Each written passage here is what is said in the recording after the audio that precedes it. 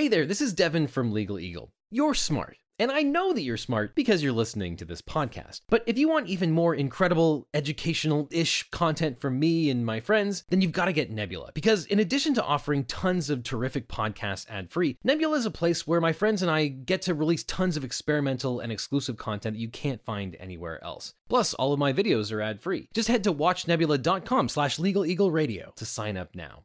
Good grammar isn't just a way to sound professional or feel morally superior in all those Facebook debates. The best way to feel superior is to not participate in Facebook debates at all. But as American writer Robert Brault once quipped, do not be surprised when those who ignore the rules of grammar also ignore the law. After all, the law is just so much grammar. So, in answer to the question, who gives a f*** about the Oxford comma?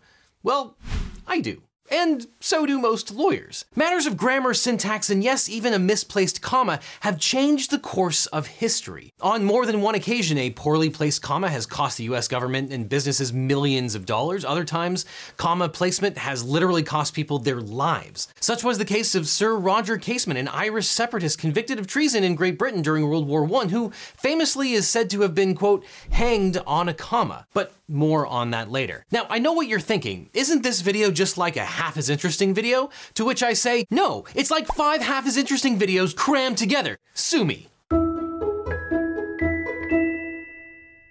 Let's start off with the case of the $2 million comma. Few days inspire more anger and frustration here in the United States than April 15th, tax day. But federal income taxes as we know them today have only existed since the early 20th century, following the ratification of the 16th Amendment. Before that, the US government funded its operations a bit differently. And on July 4th, 1789, President George Washington signed the Tariff Act of 1789, stipulating that duties would be laid on, quote, goods, wares, and merchandise in order to, quote, support the government. Instead of taxing income, the government taxed imported goods to fund its priorities. Now, you may know these as tariffs, and contrary to what President Trump says, former President Trump. Man, that feels kind of good. Now, where was I? Oh yes, contrary to what former President Trump would say, tariffs are not paid by foreign companies or China. Tariffs are taxes on imported foreign goods paid by Americans. And for over a century after our country's founding, these foreign import tariffs served as the primary source of the US government's revenue, at times accounting for as much as 95% of the federal budget. And for an 8-year period beginning in 1862, the US government briefly levied income taxes as part of a patriotic war effort to support the Union effort against the Confederacy. But after the Civil War, the US returned to using tariffs to fund the majority of government operations. So enter President Ulysses S. Grant, who signed the Tariff Act of 1872, which sought to ease the burden on the economy by exempting a variety of goods from tariffs. And that brings us to how one typo cost the US government $2 million, or approximately $42 million in today's dollars. And quick aside, since we're talking about typos and commas,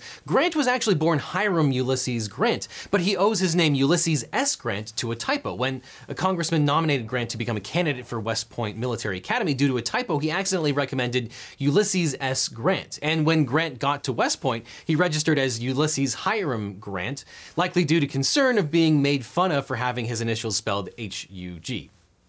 The guy likes a hug. But eventually he started going by Ulysses S. Grant. Like I said, typos can literally change the course of history. But back to what you all came here for. Hardcore typographical syntax and a history lesson on US tariff laws. Now, all prior tariff acts had included a list of goods that were generally exempt from being taxed upon importation to the United States. Among these exempt items were, quote, fruit plants, tropical and semi-tropical for the purpose of propagation or cultivation. Notice, fruit plants refers to the plants, not the fruit itself.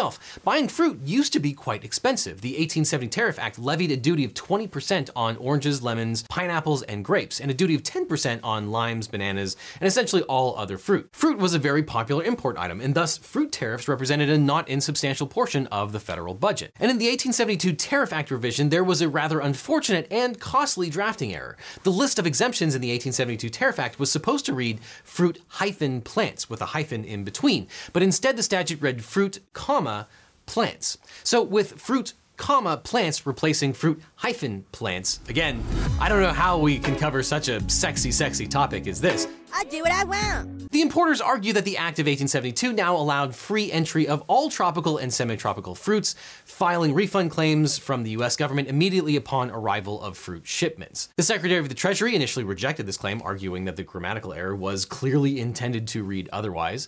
Importers, hoping to take advantage of this loophole, filed a series of lawsuits, and once it was clear that the Treasury Department's arguments would not hold up in court, the Treasury relented. And in December 1874, 2 years after the unfortunate typo, the US government agreed that imported fruits were tax-free under the 1872 Act, and all taxes collected on imported fruit was refunded, $2 million worth. That typo would end up costing the US government $2 million in revenue, which was approximately $42 million in 2021 dollars, and that represented 1.3% of the entire government's total tariff income, and 0.65% of the entire federal budget. Needless to say, this case was bananas. Now, there are certain topics that you just simply don't talk about in polite company. Religion, politics, money, but not even these topics are as polarizing as the Oxford comma, which ended up costing one Maine dairy company $5 million.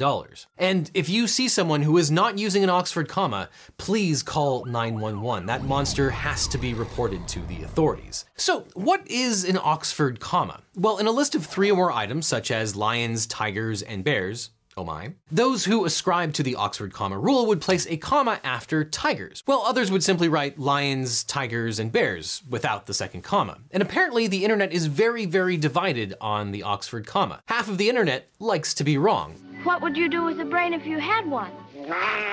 So why does the Oxford comma matter? Well, the presence or absence of the Oxford comma can completely change the meaning of a sentence. For example, if I say for my birthday I went out to dinner with my parents, Bill Clinton and George W. Bush, that means I had a riveting night out with my mom, my dad, and 2 former presidents. However, if I say I went out to dinner with my parents, Bill Clinton and George W. Bush, that just raises all kinds of uncomfortable questions, like, why weren't my 2 presidential dads around for me more growing up? I guess they had a country to run, but still, they could have come to at least one of my baseball games and given me a ride to school in the Marine One helicopter. I'll tell you, the holidays were no picnic. They were extremely divided. I guess I have some things to work out with my imaginary parents. Anyway, so here's how a missing Oxford comma cost the Oakhurst Dairy in Portland, Maine, $5 million. In 2014, truck drivers for the Maine Milk and Cream Company filed a $10 million class action lawsuit alleging Oakhurst had failed to pay them owed overtime. At the time, Maine law required time and a half payment for each overtime hour, but it carved out overtime exceptions for those who performed the following duties. Quote, the canning, processing, preserving, freezing, drying, marketing, storing, packing for, shipment, or distribution of agricultural produce,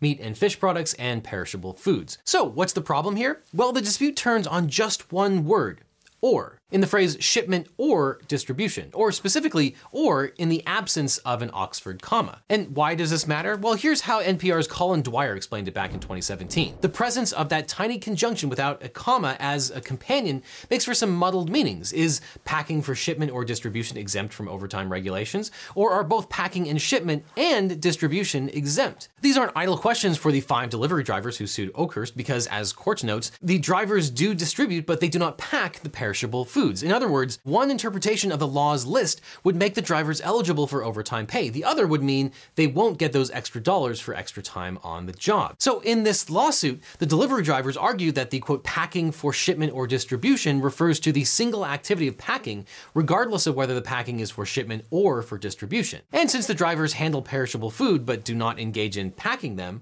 they argue that they are not exempt workers under the law. In response, Oakhurst countered that the phrase packing for shipment or distribution refers to 2 distinct exempt activities, the first being the packing for shipment and the second being distribution. Since the truckers do engage in the distribution of dairy products, which are perishable foods, the truckers are exempt from overtime pay. A federal court in Maine agreed with Oakhurst, ruling that under state law, the drivers were not entitled to overtime pay, and the court concluded that the Maine legislature intended to describe 2 distinct exempt opportunities, and there was no dispute that the truckers do engage in the distribution of dairy products. But a 3-judge panel on the First Circuit Court of Appeals disagreed and reversed the lower court's decision. Judge David Barron opened the 29-page ruling saying that, quote, "For want of a comma, we have this case." The court reasoned that the lack of an Oxford comma between shipment and, quote, "or distribution of," meant that both the phrases referred back to the singular activity of packing, and since the drivers deliver products but don't pack them, they were not covered by the main exemption for overtime pay. Judge Barron concluded that the lack of a comma made the statute ambiguous, and under the rules of interpreting statutes, any ambiguity must be construed liberally, and as a result, the court unanimously sided with the drivers, sending the case back down to the lower court. And shortly thereafter, the parties settled for $5 million. Afterwards, the Maine legislature stepped in and addressed the punctuation issue, but I think they might have overcompensated just a little bit. Take a look at how the law is written now. The canning, semicolon, processing, semicolon, preserving, semicolon, freezing, semicolon, drying, semicolon, marketing, semicolon, storing, semicolon, packing for shipment, semicolon, or distributing of, colon, sub 1, agricultural produce, semicolon, sub 2, meat and fish products, semicolon, and sub 3, perishable foods, period. And when asked about replacing all of the punctuation with semicolons, the Maine legislature said, no comma.